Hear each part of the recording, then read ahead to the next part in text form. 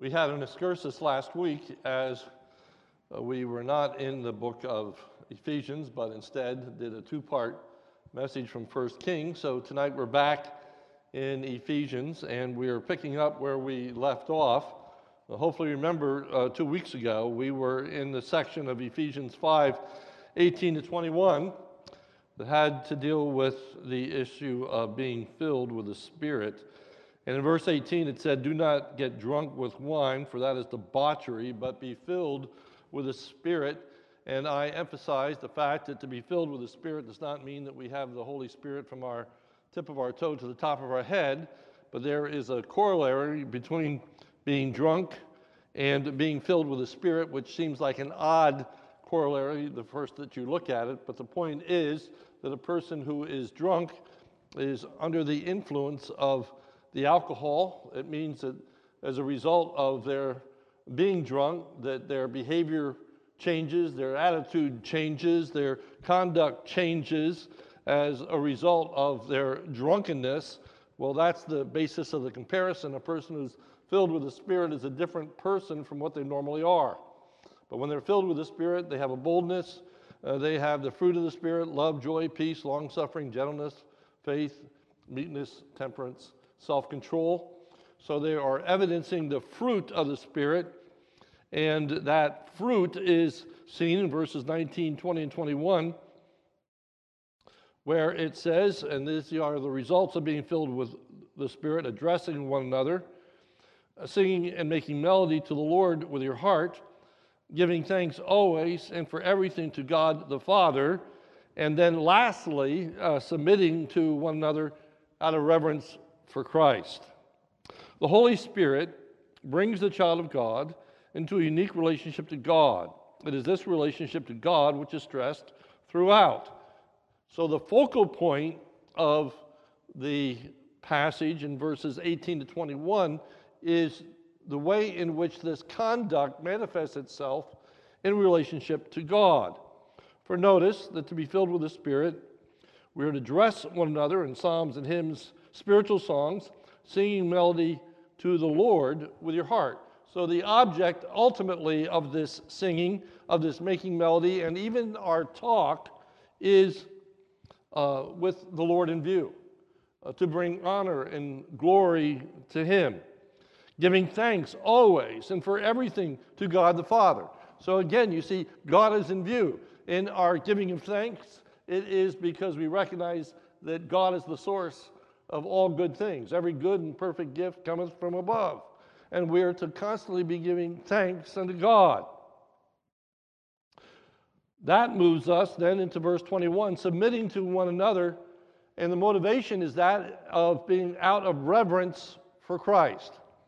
Out of reverence for Christ. So the key verse is Ephesians 5:21, which says, submitting to one another out of a reverence for Christ.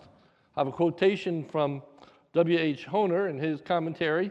It writes, and I quote, "This verse not only concludes the section that began in 5:15, but it is also a hinge verse to the present section of 5:22 to 6:9.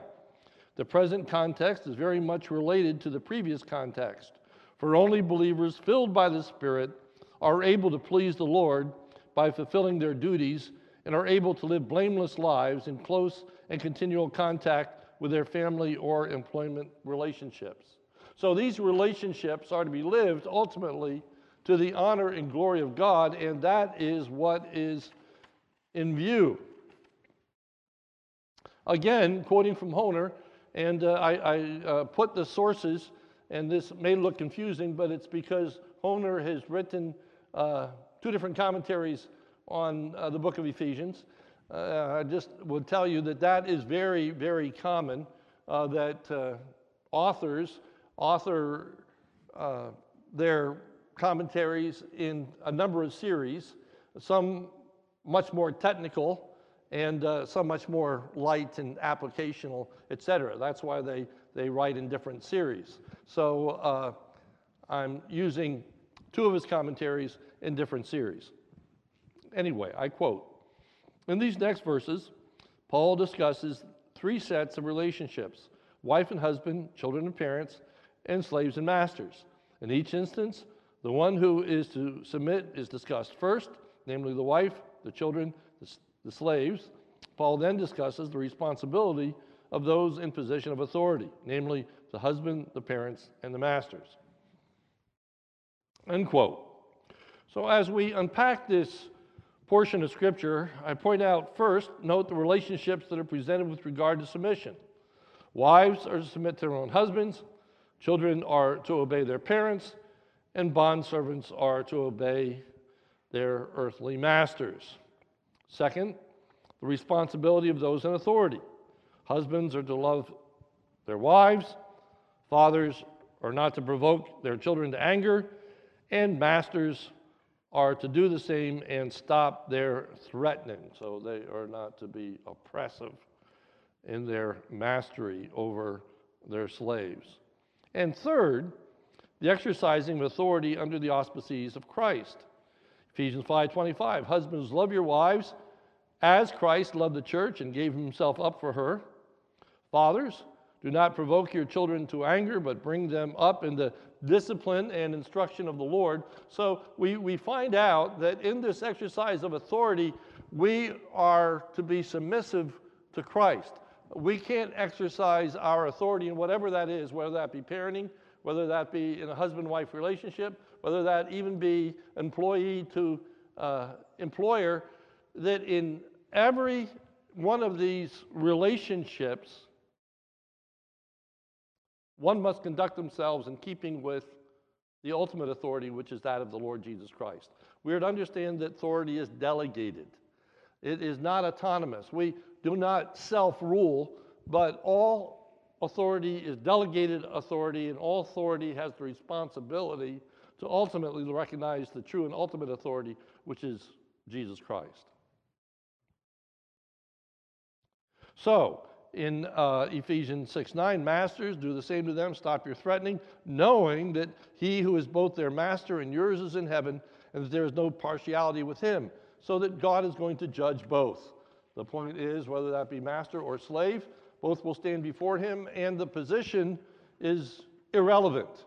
The master is not going to have a preferred position because he's in a place of authority, but rather he's going to be judged as the slave is for the right exercise of their duties and responsibilities. So the theme is tonight, we submit to and exercise authority in order to be pleasing to Christ. That's what I want to emphasize, and I'm going to be primarily in this section tonight about husbands and wives, a section I'm sure that you're pretty well familiar with, but I'm going to tackle it in a little different way. I'm not going to go into a lot of the practical nuances of submission, et cetera, but rather I want to focus on the theology. I want to focus upon the motivation. I want to focus on what ultimately marriage is to represent. Marriage isn't just about being happy. Marriage isn't just about successfully living together. Marriage is intended to bring honor and glory to God and reflect our obedience to him. It is one way in which we can demonstrate as Christians that we recognize the authority of the Lord Jesus Christ in our lives. It's a very practical way in which we demonstrate our commitment to Christ as we order our marriages the way in which he instructs us to order them. So we begin with A, wives are to submit to their own husbands out of a desire to please Christ. Ephesians 5:22, wives, submit to your own husbands as to the Lord. Now what is interesting is that the word submit is not actually found in verse 22. So much is made out of that statement in 5:22, and rarely do people even understand that the word doesn't even appear in the Greek in 5:22. Rather, the thought of submit is carried over from verse 21. That's why verse 21 is such an important verse. The context supplies the word in verse 22. So the submission, and then it's going to give you three examples of submission. It's going to give you the example of wives to husbands. It's going to give you the example of children to parents.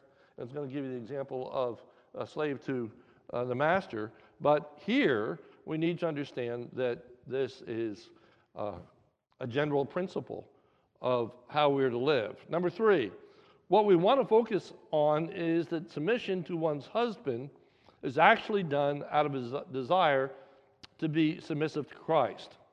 For it tells us in verse 22, wives, submit to your own husbands as to the Lord. As to the Lord. Again, I appreciate the way in which Honer puts this, and he says, and I quote, in other words, since the Lord has instructed wives to submit to their husbands, by doing so, they are also submissive to the Lord. I would say ultimately they are submissive to the Lord. So the idea here is that this is a God-given responsibility that is accepted, and as it's accepted, it's done so out of a desire to honor and glorify and please the Lord Jesus Christ. That's the motivation. That's the motivation. Again, down below, quoting again from Honer, Paul instructs the wives to submit because the husband is the head of the wife as Christ is the head of the church. And as the church submits to Christ, so should the wife be to her husband. The imagery of the church being a spouse of Christ is in view. Moving on. There is a correlation. There is a correlation in that a wife submits to her husband in the manner that the church submits to Christ.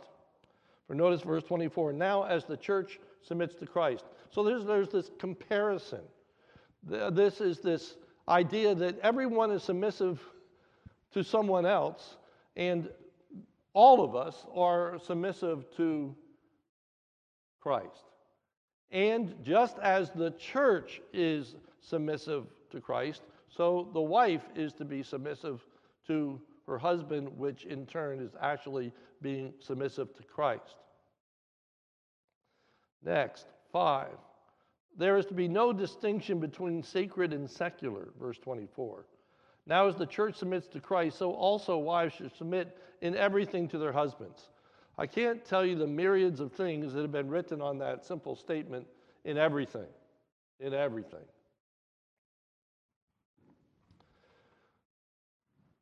We need to understand that when it is saying in everything, it's talking about all aspects of life. It's talking about an umbrella of things. That everything ultimately comes under the authority of Jesus Christ.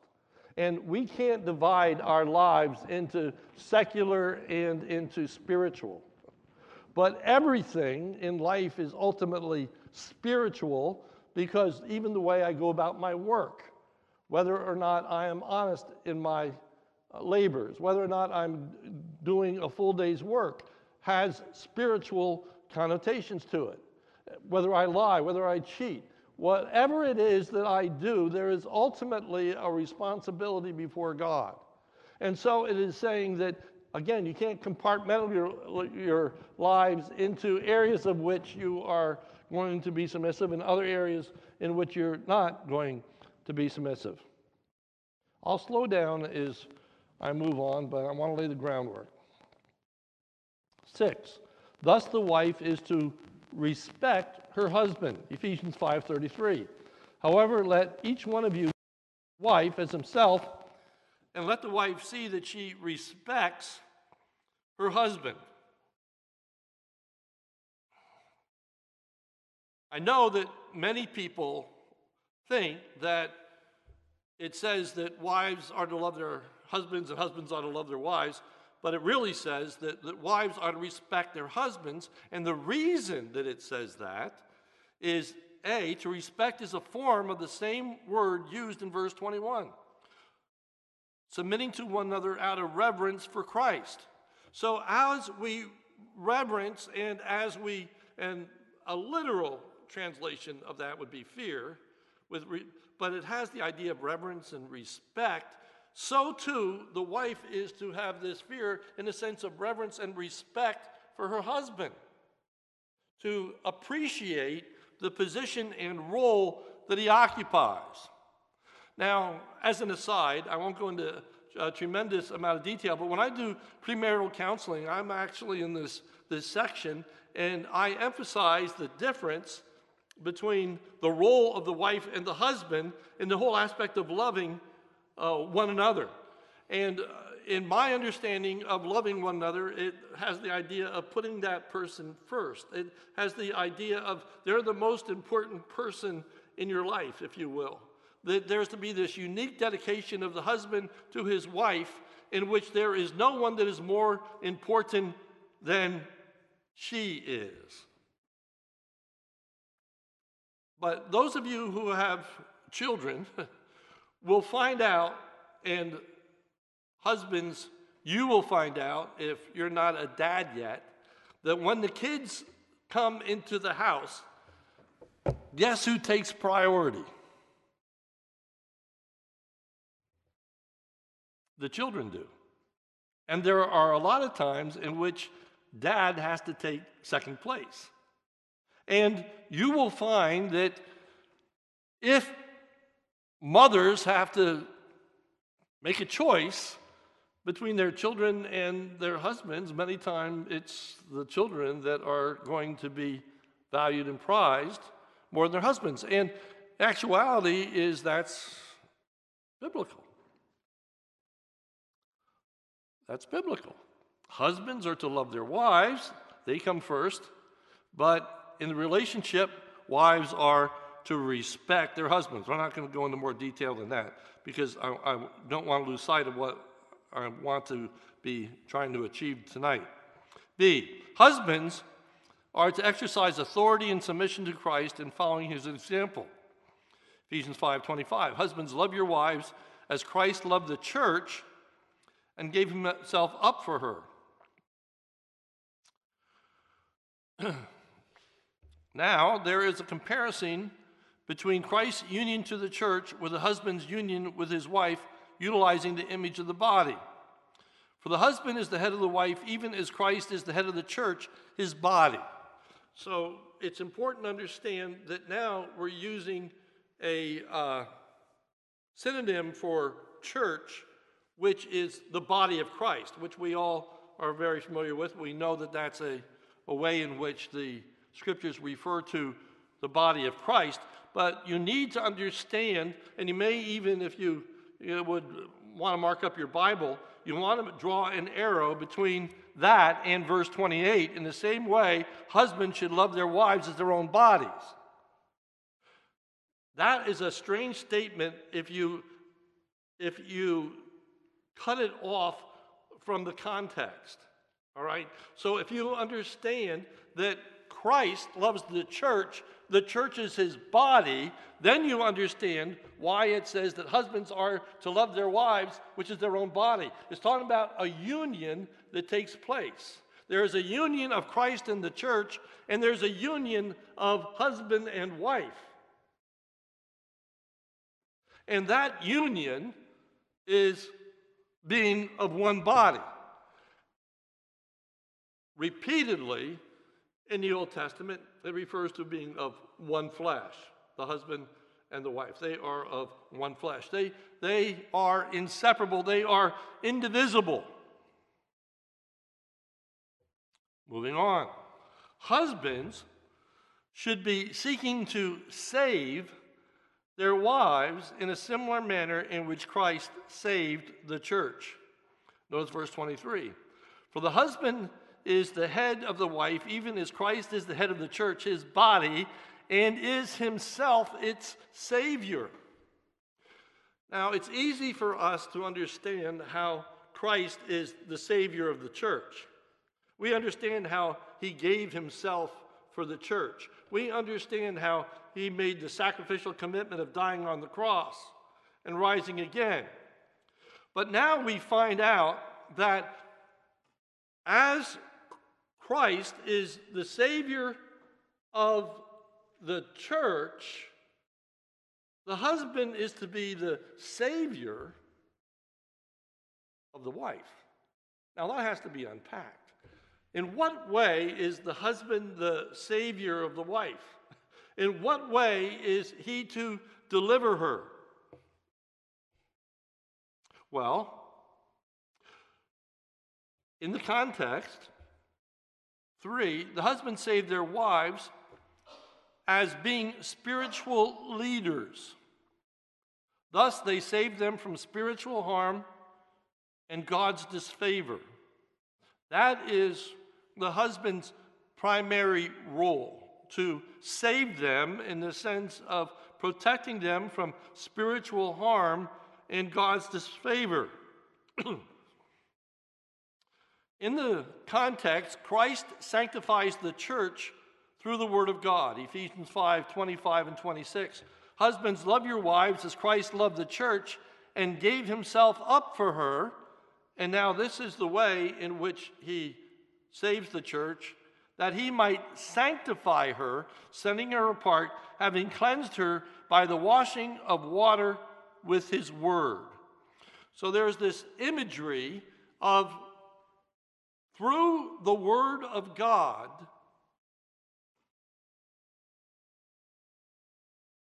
Christ sets the church apart. And through the word of God, the church is purified as the word of God is believed and obeyed. Jesus, in his high priestly prayer, prayed in John chapter 17. He's praying for the disciples. He's praying to God the Father, and he says this: sanctify them in the truth. Your word is truth. So Jesus is dedicating the disciples, and it makes it clear in John chapter 17. He's praying not only for these, but for all those that would believe through their word. He's praying for us as well. Sanctify them through the truth. Your word is truth. As you sent me into the world, so I have sent them into the world. And for their sake, now notice this in verse 19, I consecrate myself that they also may be sanctified in the truth. When it says that he sanctified himself, that means he separated himself to the word of God. He brought himself under the submission of God's word. He dedicated himself to knowing and teaching the word of God. He met the temptations that Satan threw at him as a result of quoting and adhering to the word of God. So the word of God is primary. B, in like manner, the husband must devote himself to know and live out the word of God for the benefit of his wife and ultimately his family.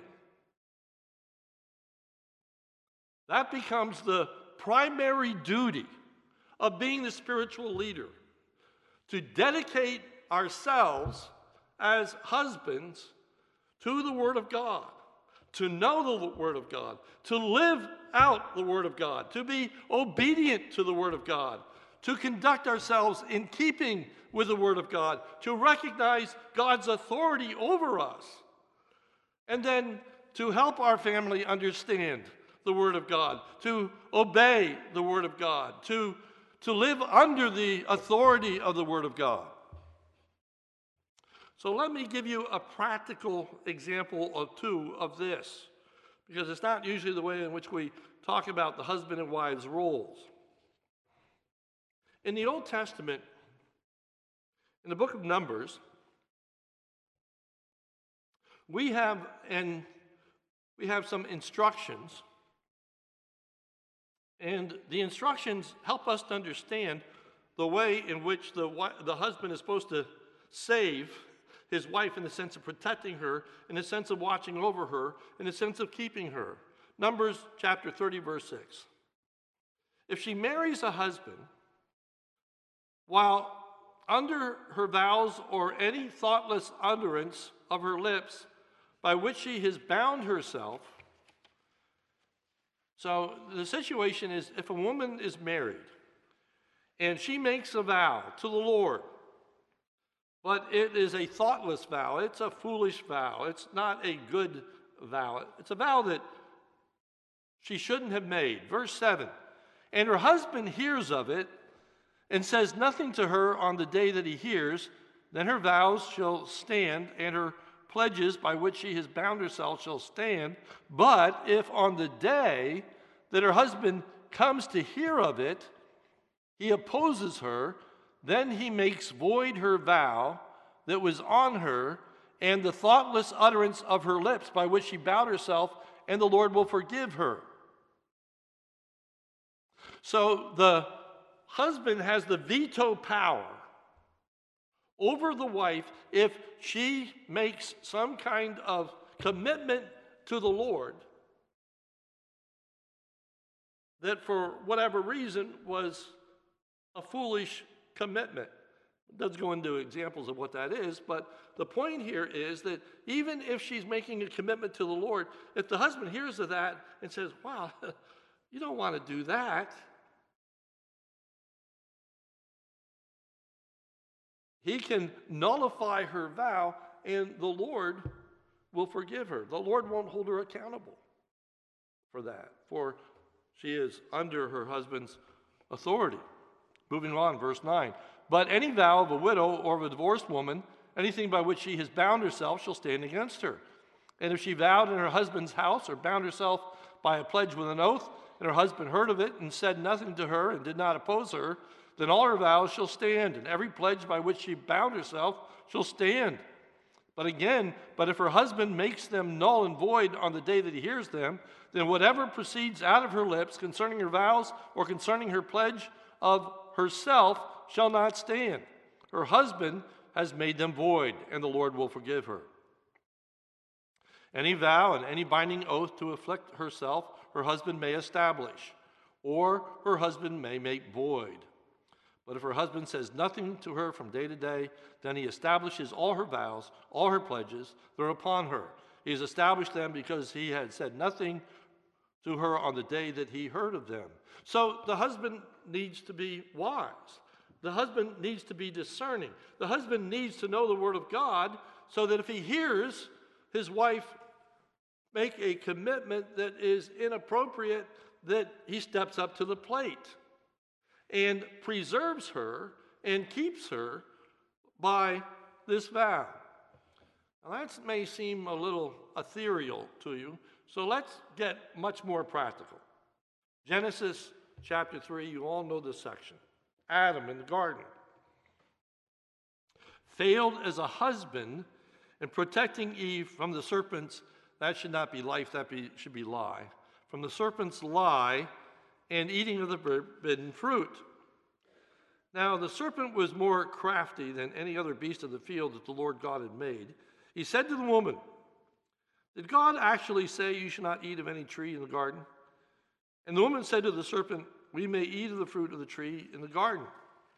But God said, you shall not eat of the fruit of the tree that is in the midst of the garden, neither shall you touch it, lest you die. But the serpent said to the woman, you will not surely die. For God knows that when you eat of it, your eyes will be opened, and you will be like God, knowing good and evil. So when the woman saw that the tree was good for food, and that it was a delight to the eyes, and that the tree was to be desired to make one wise, she took of its fruit and ate.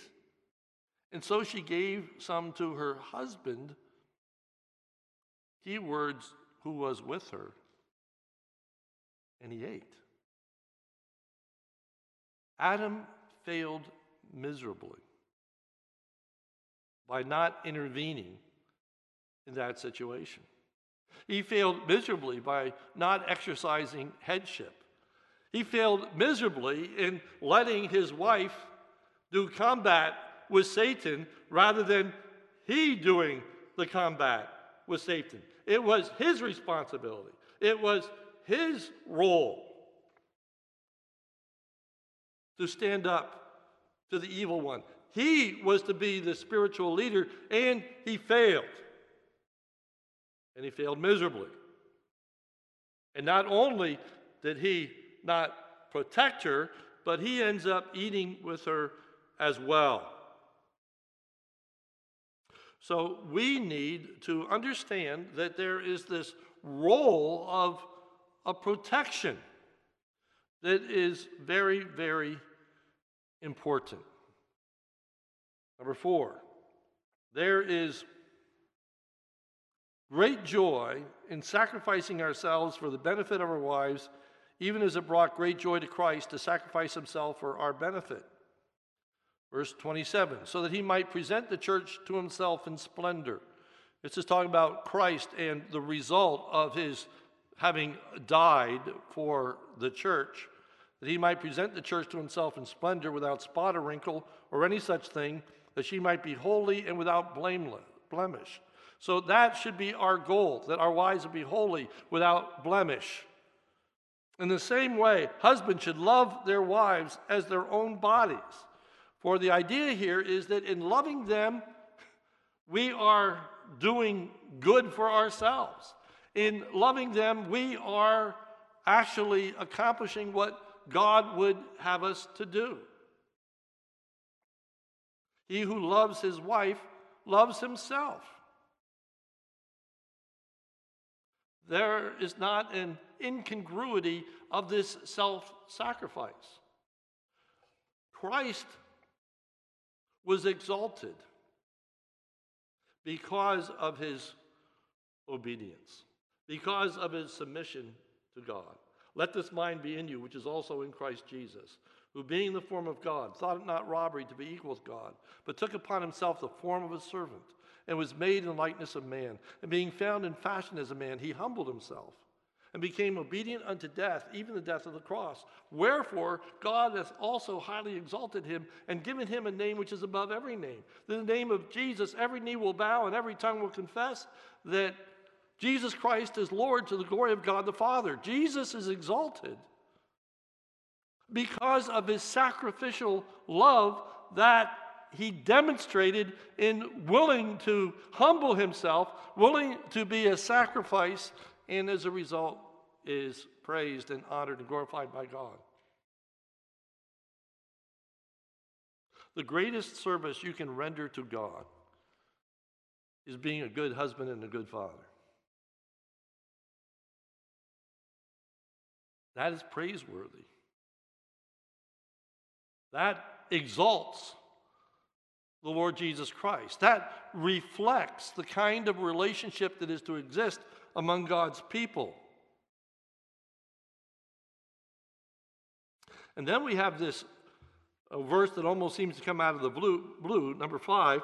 Thus the duties that are associated with children being under the care and protection of their parents is replaced with the wife's husband relationship. Ephesians 5:31. Therefore, a man shall leave his father and mother and hold fast to his wife, and the two shall become one flesh. There's that one flesh idea of one body.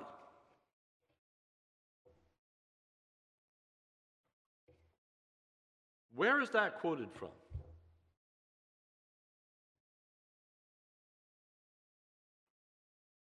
Genesis. Who's it said to?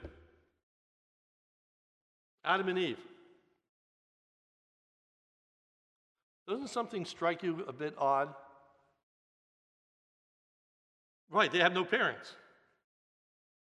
And yet, this is what is said to Adam and Eve. Therefore, a man shall leave his father and mother and hold fast to his wife.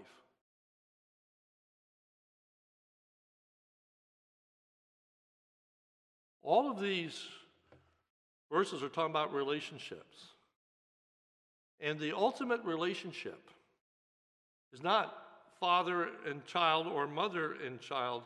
The ultimate relationship is husband and wife. For it reflects the relationship that is to be had with Christ and the church. Therefore, you need to forsake father and mother and cleave unto your spouse. So let me go back to that aspect of love and respect. All right? If a relationship is going to work, wives have to know that they have first place in the relationship. And many times there are situations in which the husband's mother and the wife's interest are pitted against each other. And it's not good, but sometimes, unfortunately, people even throw out tests just to see who they're going to be allegiant to. Are they going to be faithful to their wife, or are they going to be faithful to their mother? Who are they going to choose? Whose side are they going to be on? All right? Well, husbands, you need to love your wives, and you need to be committed to them, and you need to leave father and mother, and you need to cleave unto them, and you need to put them first. Now, obviously, this is a very limited statement. We still want to be caring for our parents, et cetera, et cetera. I hope you understand that. But on the converse side, what I often see is wives that don't respect their husbands. They don't value their opinion. They don't appreciate their input, and they have a tendency to run to dad for advice. And they hold up dad, and they go to him and they say, Dad, what do you think? Dad, what should I do?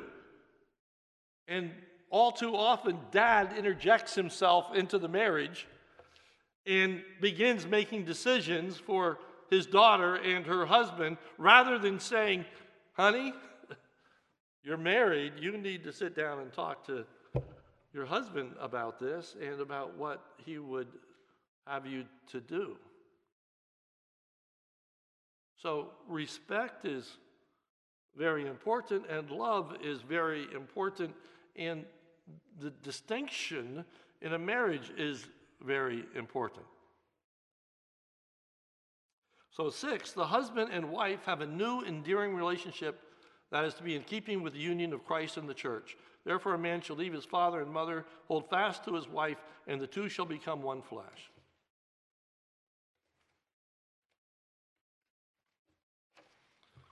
This is a mystery. It's profound. And I'm saying that it refers to Christ and the church. What is the application? What is this mystery of Christ and the church and of husband and wife? The idea is that a person who comes to Christ has new relationships, new responsibilities, new duties. Their old life is forsaken, and their new life is a life of walking with Christ. No longer living as they did before they knew Christ, but now living a totally new life, having known Christ and being identified with Christ and living for Christ. In like manner, a husband and wife, when they become married, enter into a whole new realm of relationship. And they are no longer to be acting like single people. They're no longer to be acting like two independent individuals that are just cohabitating, that are just living together. But their whole relationship is to change. It is to be entirely different than it was before they were married. And for the relationship to be what God really wants it to be, not only do they have to be married, but they have to be two believers. For the purpose of the marriage is ultimately to show forth the relationship of Christ and his church, and non-believers can't do that.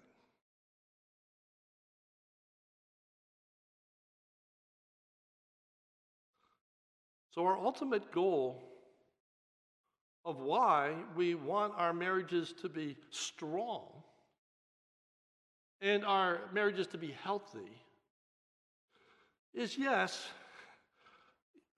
we want to have a peaceful marriage. We want to have love to one another.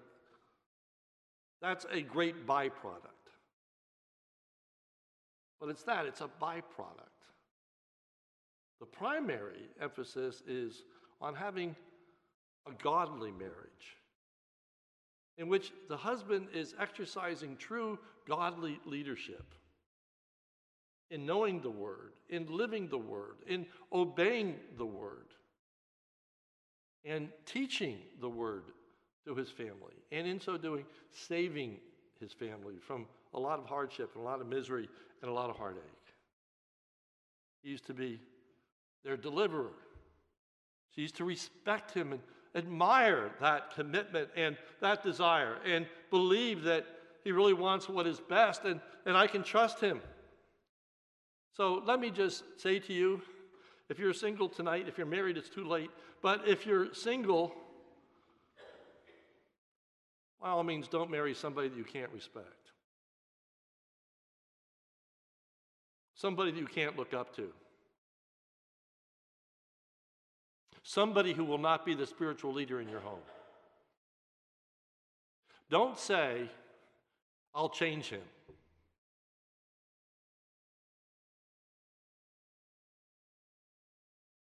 But rather, of all the qualities that you can look for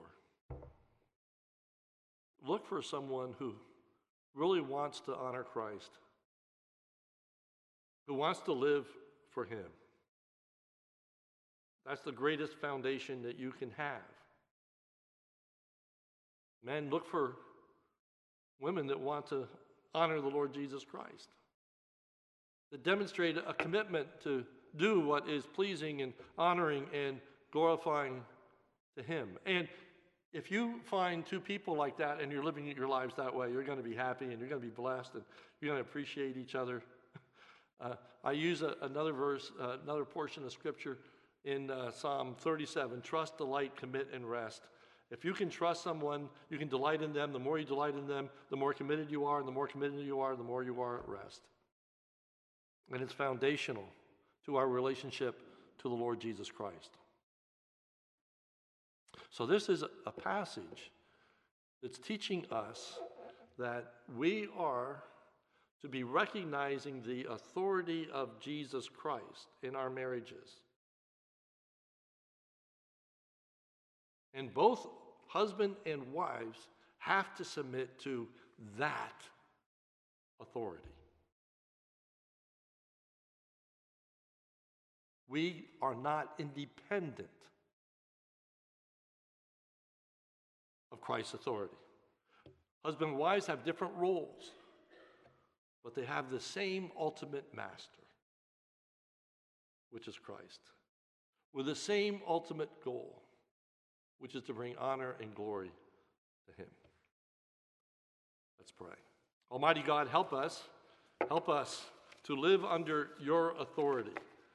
Help us to understand that in all relationships, that ultimately it comes down to your authority, that you have established the authorities in this world. And so in submitting to them, we ultimately submit to you. Lord, be honored and be glorified in our marriages. Lord, help us to conduct ourselves in the right way. Help us to be faithful. Help us to be people who are keeping our vows as they typify some of the very basic ways in which we need to be faithful and committed to one another. But Lord, ultimately may we realize that in these vows what we are really being faithful to and why we make them in a setting in which we're calling upon you is because ultimately these vows are made to you. And ultimately, Lord, we realize that without the filling of your Spirit, without being controlled by your Spirit, we will fail. We can't have the marriages that you want us to have. Maybe we can be happy, but Lord, we really can't glorify you without your Spirit ruling in our hearts and lives, causing us to be conformed to the image of the Lord Jesus. May that always be our goal. And as a result, Lord, may your name be praised, and may families be saved, be delivered. May so many of the harms and the hardships that the world experiences, may we be preserved from because we are faithfully adhering to the Scriptures. And you are blessing, not just in the sense of reward, but in the very, very conduct that we are engaging in. We are reflecting the conduct of the Lord Jesus Christ and how beneficial that is to us and how that saves us. So, Lord, help us, we pray in Jesus' name. Amen.